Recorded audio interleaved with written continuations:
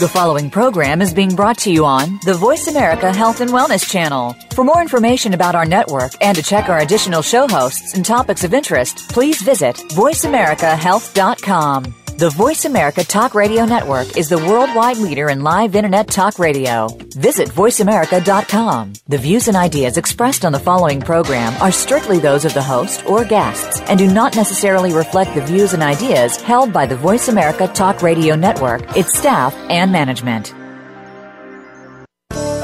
C. diff, spores, and more is brought to you by Clorox Healthcare, trusted solutions for your infection prevention needs. Visit us on the web at CloroxHealthcare.com.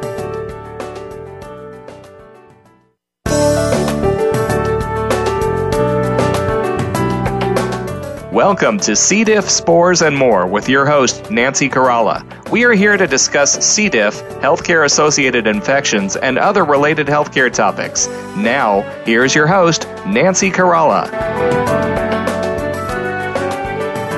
Welcome and thank you for joining us today on C. diff, spores, and more Global Broadcasting Network. We would like to thank our sponsor, Clorox Healthcare, for making this program possible. Visit the Clorox Healthcare website to learn more about their products, keeping environments safer. CloroxHealthcare.com/C. diff radio. Thank you and welcome. We welcome our guest, Professor Simon Cutting, Head of Biomedical Sciences from the Royal Holloway University of London in the United Kingdom, here to discuss an oral vaccine for a C. difficile infection. At this time, I would like to welcome Professor Cutting to the program. Welcome today, Dr. Yes, thank you. Thank you, and thank you for joining us today and taking time out of your busy schedule to be with us. And Professor Cutting, what do you believe are the probable causes of C. difficile infections, and why is it so prevalent in today's society? Yes, all right, so that's a very good question. I would say, first of all, it's only present in some societies. It's not a worldwide problem. And there are many parts of the world which have no C. difficile at all, so that's an interesting thing for someone to think about. So, for example, the area which has the most C. difficile is, of course, North America, United States, followed by Europe, and then Japan. But one interesting thing is you can go to Africa, you can go to Vietnam, and I've spent a lot of time looking for C. difficile in Vietnam, and it simply doesn't exist. And when I say it doesn't exist, there are no reports of C. difficile infection. And so then the question is, why is C. difficile present in some areas and not others? And when you think about this, one possibility, one obvious question would be, well, maybe in Africa they have far greater problems and they haven't spent any time looking for this particular pathogen. And there's some truth in that. But I was at a talk recently where some researchers, scientific researchers, were discussing the incidence or the prevalence of C. difficile, infectious C. difficile, in their countries. And of course, you have the Americans and you have the English, etc. But when I listened to talks from Italians and Spanish people, there was very little C. difficile reported. Now again, possibly maybe they're not looking deep enough. But another thing that struck my mind was, is it possible there's any link with the diets? Because, of course, as everyone knows, the Italian and Spanish diets are particularly healthy. We believe they're healthy. Is there any link with this? And very few people have really thought about this. Another country would be Vietnam, which has particularly good food. I think your president tried some yesterday. And they all say it's a very healthy diet, but there's no C. difficile. So I'm not saying that is one of the factors, but it's certainly something to think about because, of course, if you then think about the North American diet, I'm speaking as an Englishman who spent 10 years in America. And I'd say, while it's very filling, one question you might think about is there a link with the diet? And when you think about food, you would then think about when you walk around the supermarket, or I think you call it a supermarket or store in America, or England for that matter, the food is particularly clean, it's sterile, it's gamma irradiated, because we all are led to believe that clean food is better for us. And you may or may not have heard about something called the hygiene hypothesis.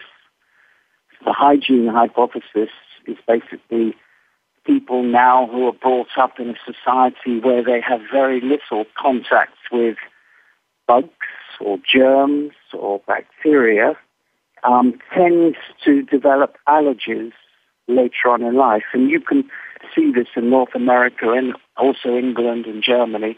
There is a rise in infections. There's a rise in, allergies. And you can almost link this to the improvement in food hygiene.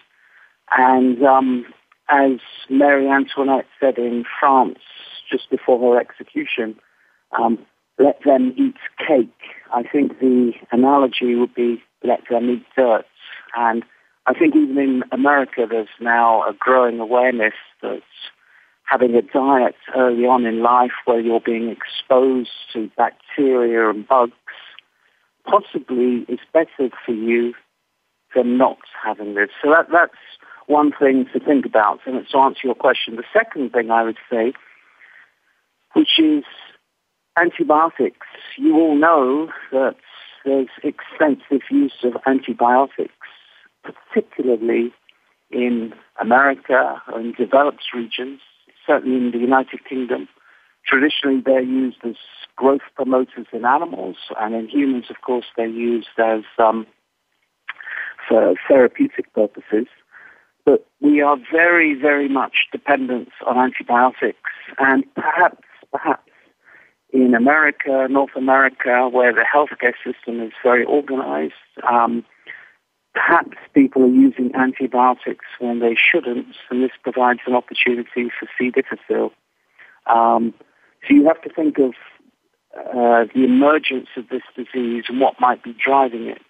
And lastly, I would say, and this relates to the hygiene hypothesis, it is possible that by exposing yourself through food and contact with germs and bacteria, you are actually exposing yourself to other agents. And by this I mean viruses. In science, we call them bacteriophages, which perhaps are beneficial in terms of they prevent C. difficile from ordinarily growing in our guts.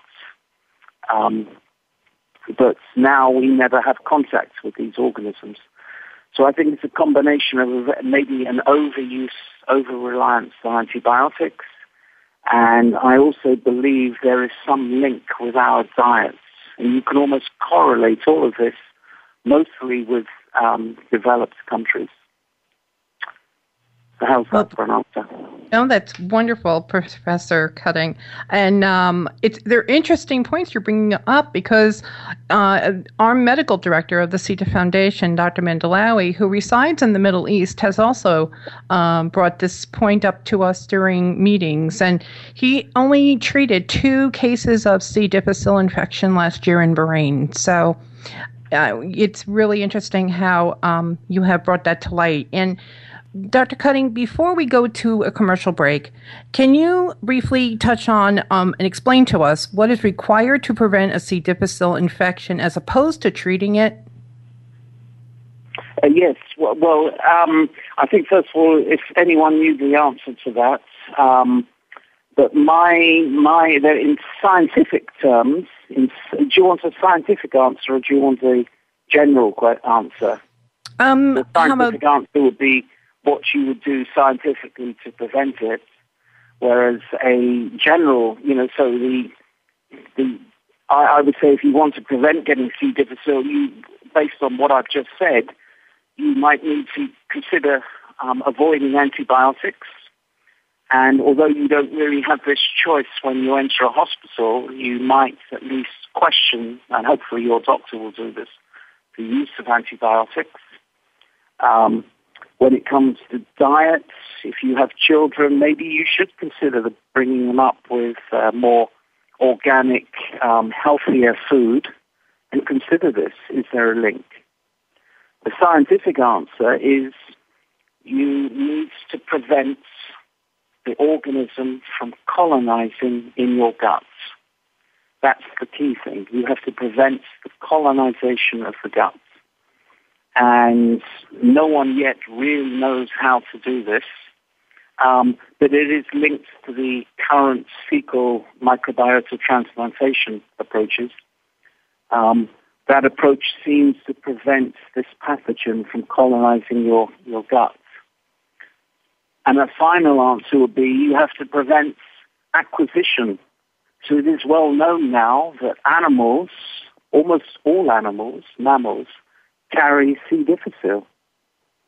And this is shed in their feces, so you only have to walk to a farm to realize how you're exposed to this potential pathogen.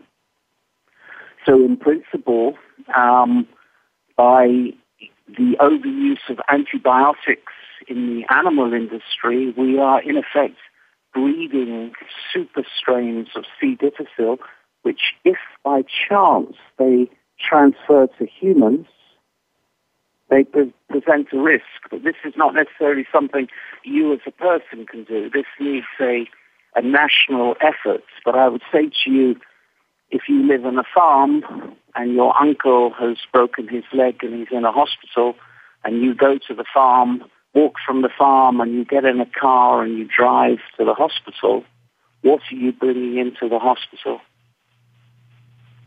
Exactly. But that's not something you personally can deal with. It's something which has to be controlled at the hospital level, and I don't know the answer to that.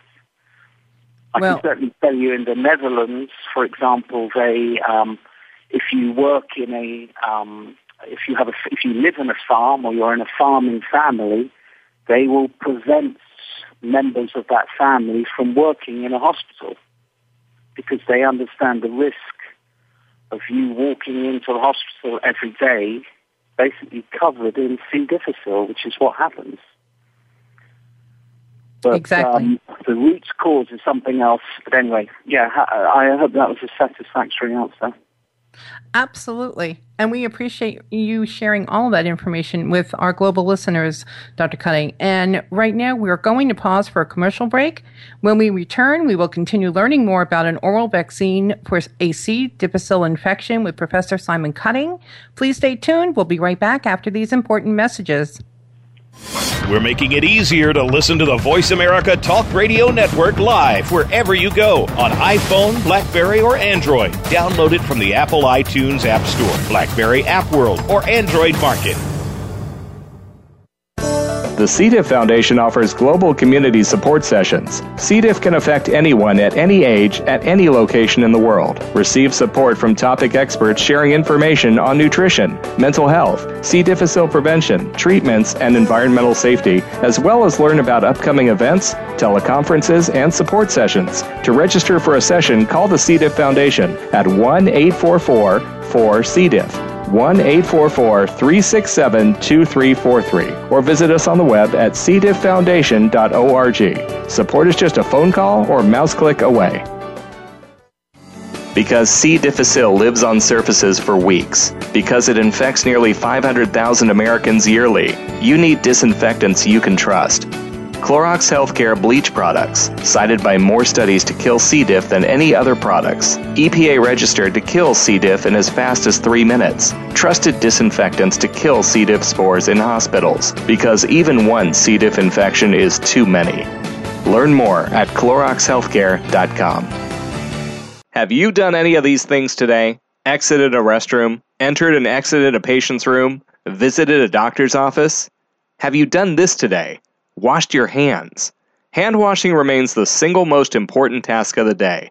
It takes soap, water, a minimum of 30 seconds, and a clean, dry towel to turn off faucets and dry hands to stop giving germs a free ride. Keep safe from germs worldwide. Hand washing, #1 in infection prevention. For additional information on hand washing instructions, visit cdifffoundation.org.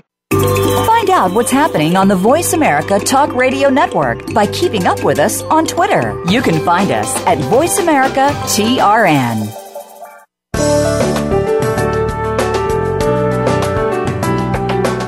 You are listening to C. diff, spores, and more. If you have a question, please send an email to info@cdifffoundation.org. Now, back to our program. Here again is your host, Nancy Caralla. Welcome back to C. diff, spores, and more, and we welcome our listeners joining us today. It's a pleasure to reintroduce Professor Simon Cutting to the show. Welcome back, Professor Cutting. Yes, thank you. You're welcome, and thanks for being here today. And Professor Cutting, maybe you'd like to share your insight about what you think about probiotics. Probiotics, yes. So I know quite a lot about probiotics. So as I mentioned earlier, the probiotics, of course, are live bacteria, and I said that exposure to live bacteria, a variety of these bacteria, certainly early in life, seems to be important for the development of our body's immune system. And of course, I'm sure your listeners probably are aware that, we have 10 times more bacteria in us than there are cells in our body, which is incredible. So we're more bacterial than we are human in many ways.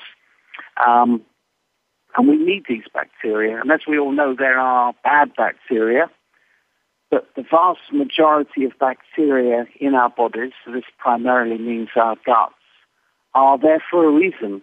And if you were to remove all of those bacteria, we would have significant symptoms which we would experience. And it would come in various forms. So we need these bacteria, that they are beneficial for our health. And there does seem to be some link between the use of probiotic bacteria and the ability to prevent C. difficile infection.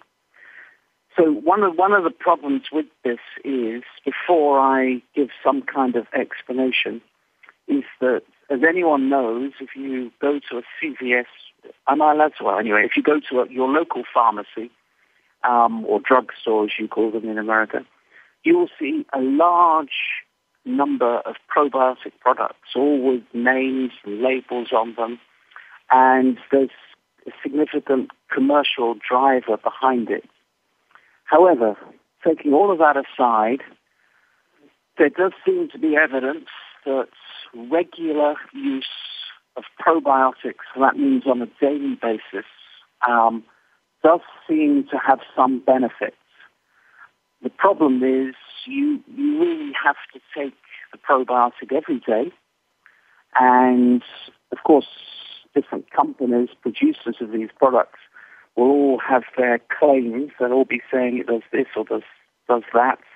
And you have to sort of try to identify what you think might be beneficial. But from what I've seen, there is clear evidence that if you take some types of probiotic, they seem to be able to provide some type of protection against C. difficile infection. Now, first of all, most of this is shown in animals. It's not shown in human studies. And, of course, what you all have to remember is that how would you prove this? So you can't deliberately infect people with Clostridium C. difficile. What it means is you would have to take 1,000 people and divide them into two groups and show that in one group who take probiotics every day, there is some type of benefit. So this is extremely difficult to do this. But I think there is some substance behind this.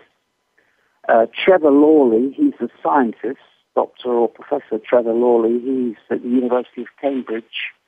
in this month, in a very prominent journal called Nature, this month showed that about 30% of the bacteria in a human gut are what we call spore-forming bacteria. They form spores. And there are a number of these products out there which are for sale, which contain bacterial spores. And one possible route is to consider using these spores every day. There may be some benefits, but it is very important to remember this is not a drug, this is a food. So you have to remember at the very beginning that try to ignore what is any potential claims, and there shouldn't really be claims on the packet. You have to become very informed and self-educated. How it works is most likely a process called immune exclusion, where taking these bacteria is able to stimulate the immune system in a way that prevents C. difficile infecting in your guts. And I think this process, this mechanism I've just mentioned, will become apparent this year because there will be a number of papers which in fact is very much relevant to what we're doing on vaccine research, which shows that immune exclusion seems to be a potential mechanism for preventing C. difficile from colonizing the host. And it's important to remember that the use of probiotics in many ways is not very different from fecal microbiota transplantation. Because, of course, feces, I'm sure your listeners know this, is basically 99% bacteria. But here you have a very smelly concoction of bacteria. A probiotic usually is just one bacterium. But there are now people trying to develop, I use the word products, probiotic foods. I don't want to use the word drug, but probiotic foods that contain mixtures of bacteria, which are spore-forming bacteria. And potentially these could have efficacy. They could really work. And I would say to any listeners, if you pay attention to this, you may find something which could potentially be beneficial. The caveat with all of this is you have to fight your way through the marketing claims. But I would say stay tuned on this. And of course, keep remembering this is not a drug of any kind. It is a food. And Dr. Cutting, in regards to it being a food, what do you think about the natural forms of probiotics that are found in food sources? Yes, okay. So traditionally, probiotics were first originated in the Caucasus, which is one part of Europe, and basically farmers and villagers were fermenting milk drinks, and they realized scientists realized that the active ingredient is rather like yeast in making bread. It was bacterial. Yeast is not bacteria, but it's a microbe. So they realized there are bacteria which were linked with the potential health benefits of these fermented milk drinks. Those particular bacteria are not spore-forming bacteria, but about 100 years ago, one Russian scientist then realized that, can there be a link between eating all these bacteria and health benefits? But if you go to other parts of the world, so for example, Japan, one of the most popular products, certainly not with tourists, but with Japanese people, is something known as natto. And natto, N-A-T-T-O, is a fermented soybean product which has enormous quantities of a spore-forming bacterium. In this particular case, it's called Bacillus subtilis, which people are eating. And this is a fermented food. And they have numerous health benefits linked to this food. Now, there may be some people listening who've actually eaten natto. I personally have eaten it. I certainly don't particularly like it. But you can extract those bacteria remove, and you don't have to smell, and you can eat those bacteria. And I genuinely believe there are health benefits. What I would never say is if you eat those bacteria, it's going to prevent C. difficile infection, because that's a very different thing. But you have other fermented foods. You have, for example, kimchi, which comes from Korea. That's fermented cabbage. That also contains a wide variety of bacteria. And it's historically been known that fermented food products are very beneficial, and it's because they contain bacteria, amongst other reasons. You also have the acidity, which is produced when the food is prepared. But when you go to, for example, countries in Asia, you'll see the diet is very rich in fermented foods. And this is something, certainly in the West, and certainly in America, we've moved away from. Food companies, people push you in a certain direction where, your pizza margarita or whatever is considered the be-all and end-all. But you have to ask, why don't we have a more varied diet? And I think it's something to consider. Absolutely, and we do too. And for a complete list of probiotic food sources, they can be found on the C. diff Foundation's website under nutrition. And Dr. Cutting, thank you so much for sharing all this important information with our global listeners today. We're going to pause for a commercial break, and before we do, the C. diff Foundation would like to extend our gratitude to Clorox Healthcare, Ceres Therapeutics, Rebiotics, and Summit Therapeutics for being platinum sponsors of the 4th Annual International Raising C. diff Awareness Conference and Health Expo taking place on September 20th in Atlanta, Georgia. We would also like to thank all of the companies for being sponsors and participating at this year's annual conference, and we look forward to meeting everyone on September 20th in Atlanta. Now for a short commercial break, and when we return, we will continue learning more about an oral vaccine for a C. difficile infection with Professor Simon Cutting. Please stay tuned. We'll be right back after these important messages. We're making it easier to listen to the Voice America Talk Radio Network live wherever you go on iPhone, BlackBerry, or Android. Download it from the Apple iTunes App Store, BlackBerry App World, or Android Market. Join us on September 20th in Atlanta, Georgia for the 4th Annual International Raising C. diff Awareness Conference and Health Expo. Visit the C. diff Foundation website at cdifffoundation.org for event details, or contact the C. diff Foundation at 919-201-1512 for additional information. Again, the website is cdifffoundation.org. Because C. difficile lives on surfaces for weeks, because it infects nearly 500,000 Americans yearly, you need disinfectants you can trust. Clorox Healthcare bleach products, cited by more studies to kill C. diff than any other products. EPA registered to kill C. diff in as fast as 3 minutes. Trusted disinfectants to kill C. diff spores in hospitals, because even one C. diff infection is too many. Learn more at CloroxHealthcare.com. Have you done any of these things today? Exited a restroom? Entered and exited a patient's room? Visited a doctor's office? Have you done this today? Washed your hands? Hand washing remains the single most important task of the day. It takes soap, water, a minimum of 30 seconds, and a clean, dry towel to turn off faucets and dry hands to stop giving germs a free ride. Keep safe from germs worldwide. Hand washing, #1 in infection prevention.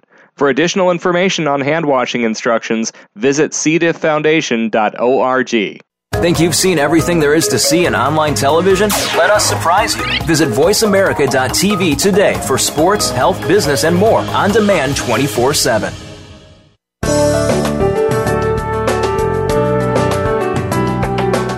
You are listening to C. diff, spores, and more. If you have a question, please send an email to info@cdifffoundation.org. Now, back to our program. Here again is your host, Nancy Caralla. Welcome back to C. diff, spores, and more, and we welcome our listeners joining us today. It is a pleasure to reintroduce Professor Simon Cutting to the show.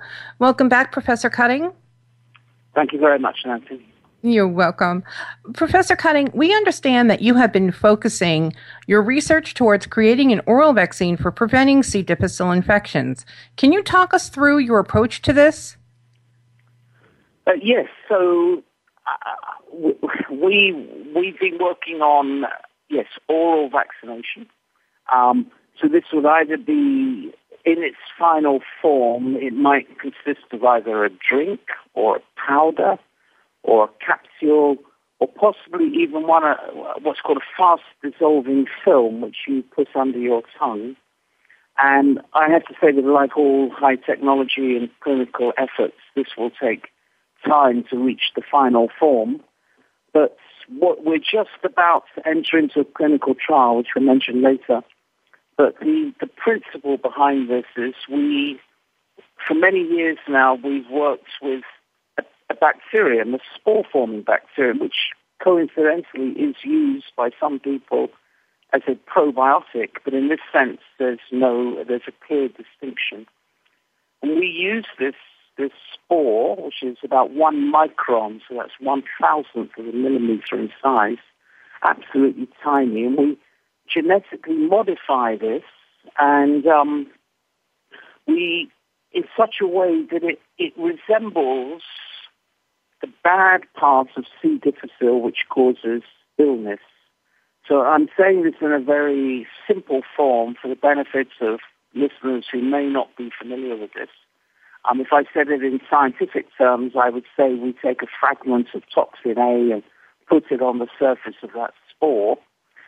But the basic principle is we have a little tiny objects which we can produce in enormous quantities, and our body, when it sees that, it thinks this looks like C. difficile, but it's not. So you eat this, so we deliver it orally.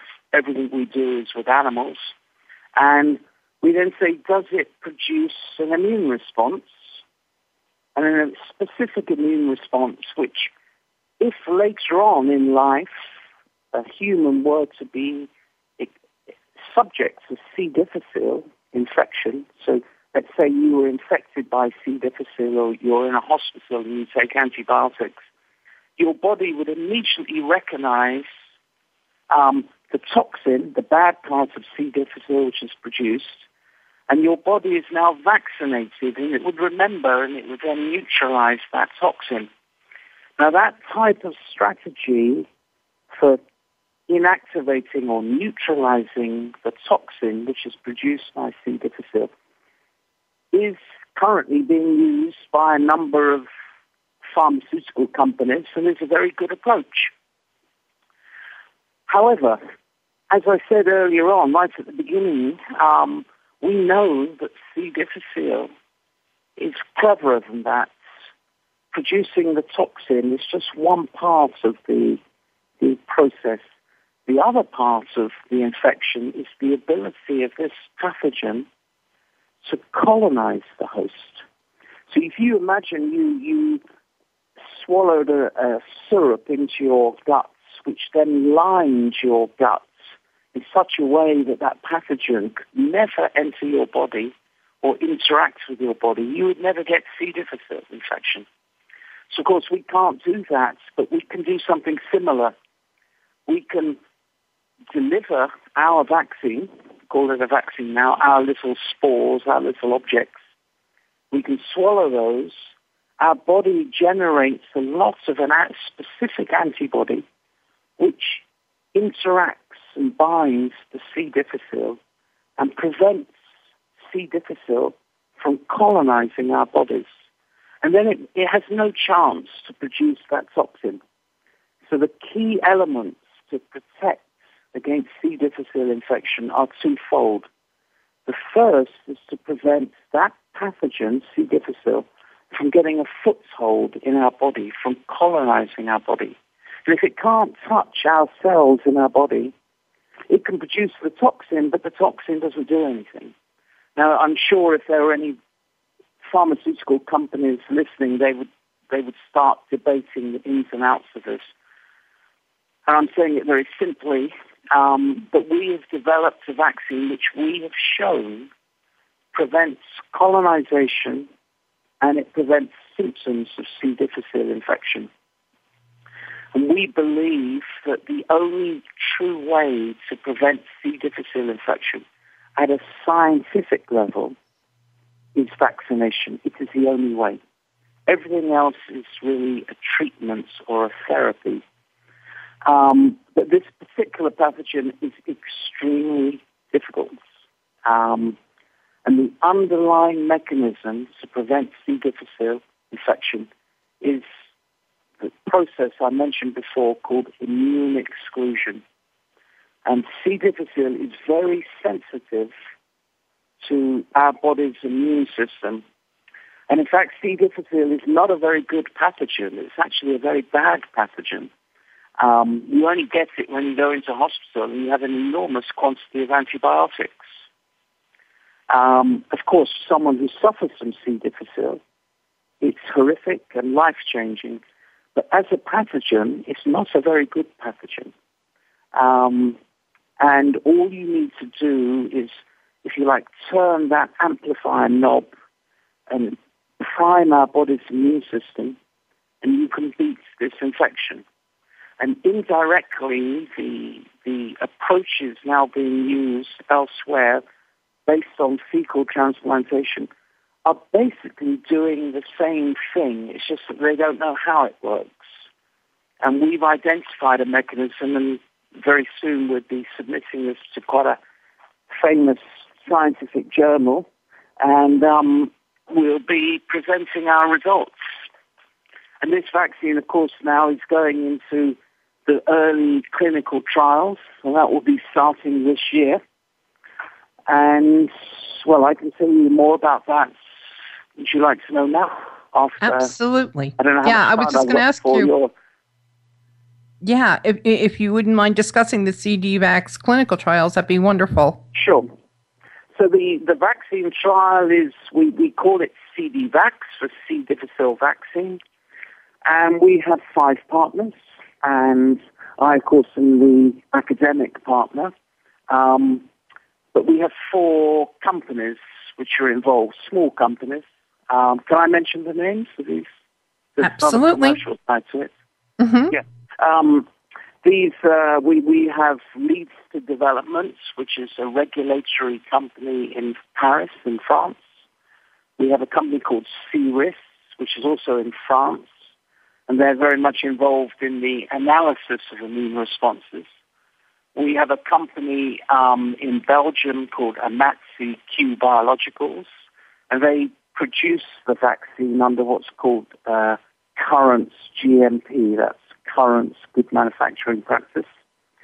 Finally, we have a company called FGK, which is in Germany, and they will actually conduct the clinical trial in humans. And in fact, the trial will be performed in, well, somewhere in Germany, I don't know precisely where, but, and this is a phase 1/2A clinical trial, so it will look at safety, and hopefully we'll look for immunogenicity. And we've been working on this together now for 3 years, and we should have some completion hopefully by the end of this year. That's wonderful, Dr. Cutting. And what are the next steps after this? Okay, so the next steps would be, as with all of these things, when I started as a scientist, you think, oh, this is easy. You just go from a phase 1 to a phase 2. But it's not so simple. And the driver behind all of this is money. You need a lot of money. And I've just been blown away by how much money you need. And there are some other companies, and I will mention one, Sanofi Pasteur, which I think is absolutely fantastic company. And I see how much effort is involved in taking a vaccine from the scientific labs, if you like, to clinical trial. And it really is a heroic task. And it's heroic because you need a lot of money to finance this. You will have problems along the way which require that you need to change your plan. And you have to deal with regulators. And the world is full of regulators. And you have to be very determined. And, of course, in the very end, it becomes incredibly expensive. But for those who choose to follow this path, it essentially is very rewarding. And for an unmet medical need such as this, something that should be supported. But of course, as a scientist, you realize how difficult this can be. You have to think of safety first. When we do an experiment in the laboratory with animals, it may take 3 months. But when you do an experiment with humans, it can take 5, 6 years, potentially. And of course, then you're audited. That means some regulator, a regulatory body at many levels will come along and say that you didn't do this, that you should have done this, all for the benefit of the public. But anyway, we have entered this pathway, and we will complete the early first stage clinical trial, and then I will do my best to attract further interest. Possibly we will get interest from a major pharmaceutical company, possibly. We may try to find venture capital funding to fund this. There are many routes to achieve this, maybe even governmental support. Exactly. And thank you so much for sharing all that information with us, Professor Cutting. And for more information about the CDVAX, the information and the research, you can always visit their website at cdvax.org. We are going to pause for a commercial break at this time, and when we return, we will continue learning more about an oral vaccine for a C. difficile infection with Professor Simon Cutting. Please stay tuned. We'll be right back after these important messages. Get the news on our shows and other happenings by following us on Twitter. Find us at VoiceAmericaTRN or twitter.com/VoiceAmericaTRN. To help support the C. diff Foundation, please visit our website, cdifffoundation.org/donate, or call toll-free 1-844-4-C. diff. That's 1-844-367-2343. Join us in our fight against C. diff and help us continue our mission of educating and advocating for C. diff infection prevention, treatments, and environmental safety worldwide. Through your continued support, we can continue raising C. diff awareness and help save lives. Donate today. Visit cdifffoundation.org. Thank you. Because C. difficile lives on surfaces for weeks, because it infects nearly 500,000 Americans yearly, you need disinfectants you can trust. Clorox Healthcare bleach products, cited by more studies to kill C. diff than any other products. EPA registered to kill C. diff in as fast as 3 minutes. Trusted disinfectants to kill C. diff spores in hospitals, because even one C. diff infection is too many. Learn more at CloroxHealthcare.com. Have you done any of these things today? Exited a restroom, entered and exited a patient's room, visited a doctor's office? Have you done this today? Washed your hands? Hand washing remains the single most important task of the day. It takes soap, water, a minimum of 30 seconds, and a clean, dry towel to turn off faucets and dry hands to stop giving germs a free ride. Keep safe from germs worldwide. Hand washing, #1 in infection prevention. For additional information on hand washing instructions, visit cdifffoundation.org. Your favorite Voice America Talk Radio Network shows and hosts are in your car, outdoors, and wherever you need them to be. Listen anywhere. Get our mobile app for iPhone, BlackBerry, or Android at the Apple iTunes App Store, BlackBerry App World, or Android Market.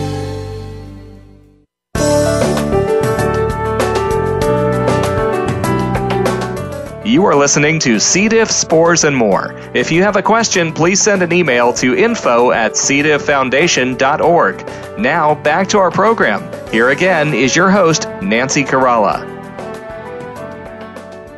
Welcome back to C. diff, spores, and more, Global Broadcasting Network.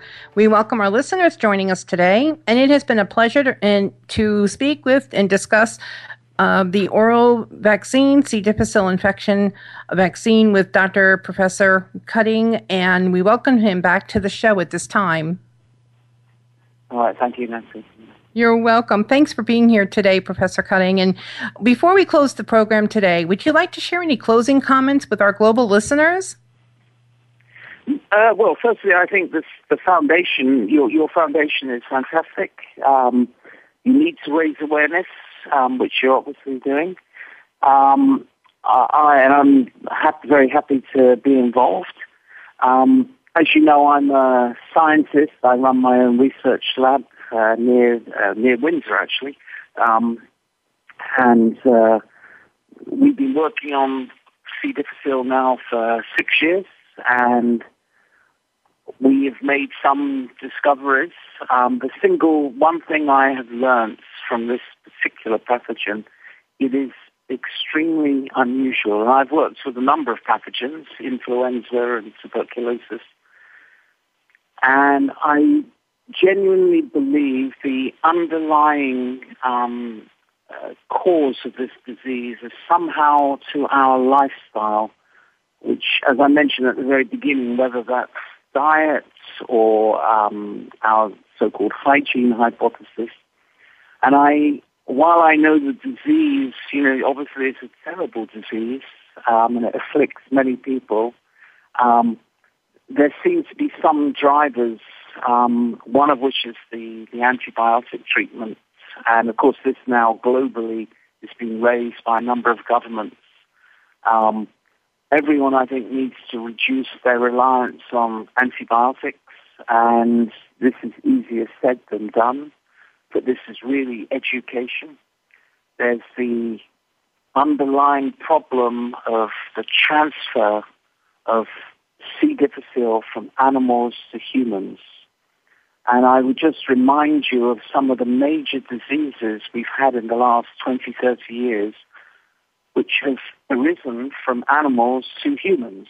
So, for example, Marburg fever, Lassa fever, HIV, SARS, Ebola. Now, while this disease clearly is already present with us, there is this concern that we are becoming exposed to C. difficile from animals and even the food we eat.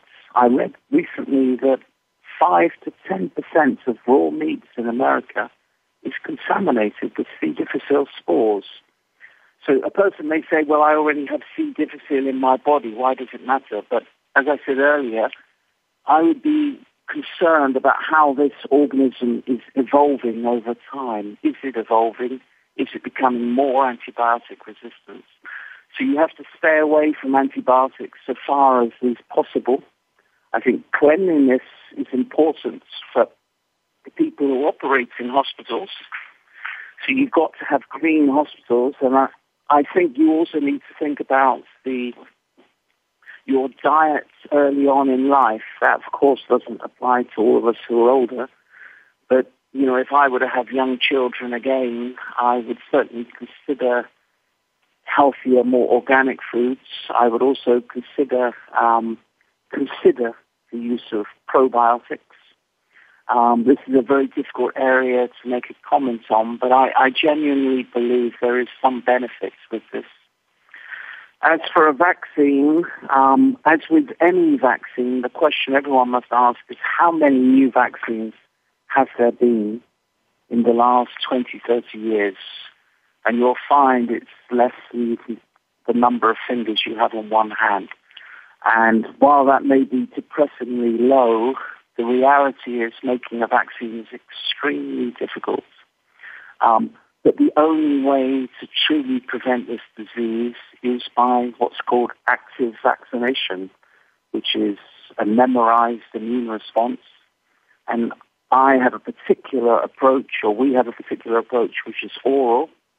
And we all like the idea of an oral vaccine. But there are other vaccines under development which are injectable. But I think everyone should remember that active vaccination, whether by needle or orally, is the only way to truly prevent the disease in the short term. Long term, it's changing the way we live, I think. So I'd really like to close with those comments. Anyone can Google and find me. You know my name, and we're at the Royal Holloway, University of London. And I have probably a poorly updated website, but you can certainly contact me anytime you like. Is that okay for a closing? That's absolutely wonderful. And Professor Cutting, we at the C. diff Foundation, thank you so much for being part of the Research and Development Committee and for all that you and your team members do for the prevention and the treatment of C. difficile and raising awareness of this infection. We really appreciate you, and we thank you for being here today. All right, great. Thank you very much.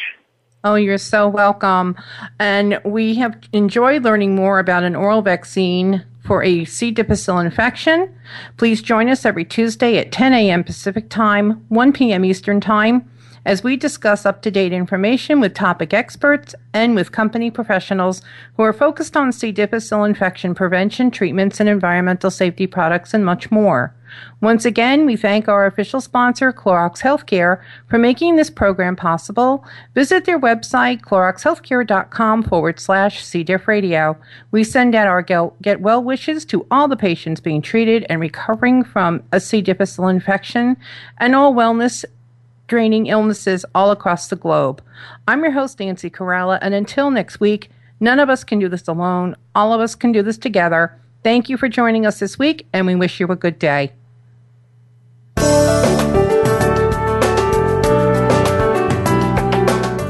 Thank you for tuning in this week for C. diff, spores, and more. Be sure to join your host, Nancy Caralla, again next Tuesday at 10 a.m. Pacific Time. That's 1 p.m. Eastern Time for another edition of our program on the Voice America Health and Wellness Channel. None of us can do this alone. All of us can do this together.